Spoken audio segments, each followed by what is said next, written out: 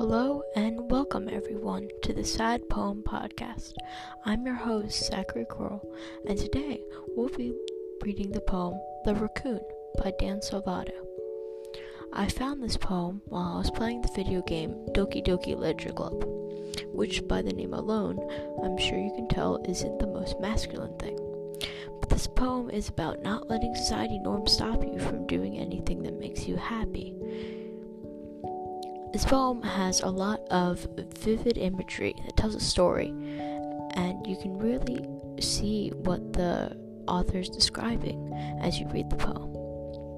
I especially like this poem's final line because it feels very mysterious and left me with some questions. For example, I spent most of the poem thinking that the author was giving in to pressure that was put onto them by another person, but this final line shows that it's their own urges and not what someone else demands of them. So without further ado, here's the poem, The Raccoon. It happened in the dead of night, while I was slicing bread for a guilty snack. My attention was caught by the scuttering of a raccoon outside my window. That was, I believe, the first time I noticed my strange tendencies as an unordinary human. I gave the raccoon a piece of bread, my subconscious well aware of the consequences, well aware that a raccoon that is fed will always come back for more. The enticing beauty of my cutting knife was the symptom, the bread, my hungry curiosity, the raccoon, an urge.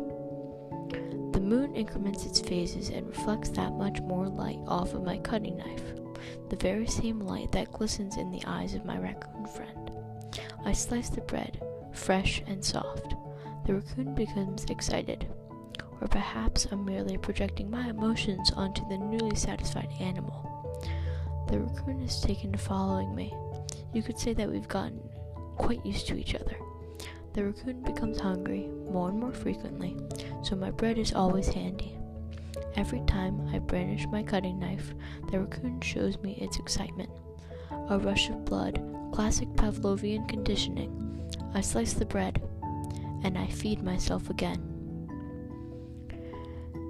Thank you everyone for listening to my podcast. I hope you enjoyed it, and I hope that it gives you a sense of fulfillment with poetry, and you become more eager to look for poetry of your own.